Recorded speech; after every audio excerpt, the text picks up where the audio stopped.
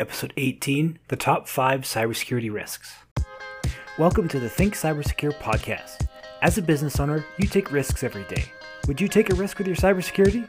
This is the show that helps you uncover the hidden gaps in your business that cause cyber risk and fix them fast. Create a stronger and more resilient business while gaining more credibility with your customers by improving your business's cybersecurity. Hello and welcome to the Think Cybersecure podcast. Firstly, I want to say thank you for tuning in. I know how valuable your time is, so thank you for choosing to spend some of it with us. When we talk to people about cybersecurity, the conversation immediately goes to the sophisticated cyber attacks that dominate the news. While these are indeed dangerous attacks, focusing on attacks like these takes the focus away from more common cyber attacks that a small business will likely see. There are many other simple and straightforward cyber attacks and cyber risks that are still the weakest links for most businesses. These more straightforward risks are what make up the top 5 cybersecurity risks. We begin the top 5 cybersecurity risks with ransomware. Ransomware is a type of malware that encrypts your files and holds them hostage until you pay a ransom in exchange for the decryption key. Ransomware attacks have been exploding in recent years, with a 130% increase in 2020 alone.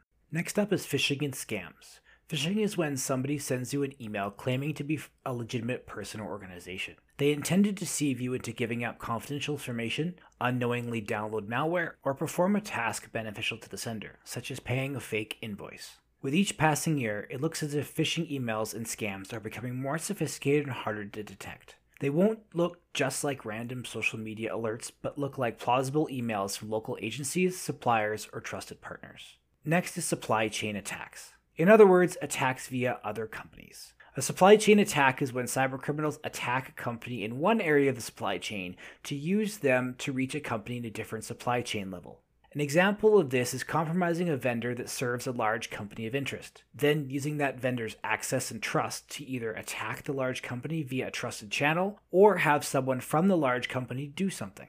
That could be having the large company pay a fake invoice or change banking information for future invoice payments. There is a good chance you've never heard of this type of attack. However, it's gaining popularity fast. Attacks have grown 420% in only 12 months.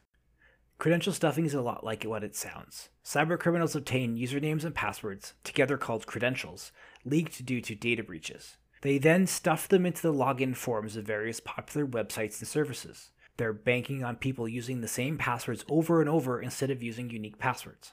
Even though the success rate is typically low, around 0.2 to 1%, credential stuffing still costs businesses in the United States over $5 billion each year.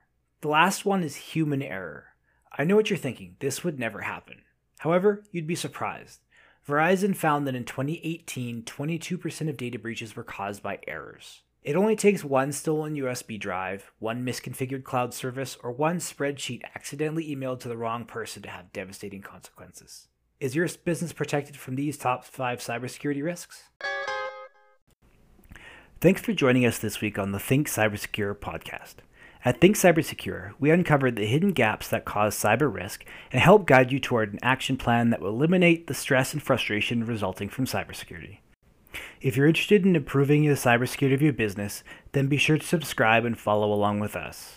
Visit our website, thinkcybersecure.com, for links to every podcast directory where you can find the podcast.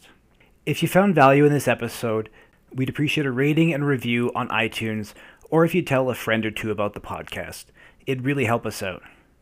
If you're wondering how your business can be more cybersecure while working in the new normal, check out our new guide, Cybersecurity for Business Owners in the New Normal. You can get it at thinkcybersecure.com/new normal.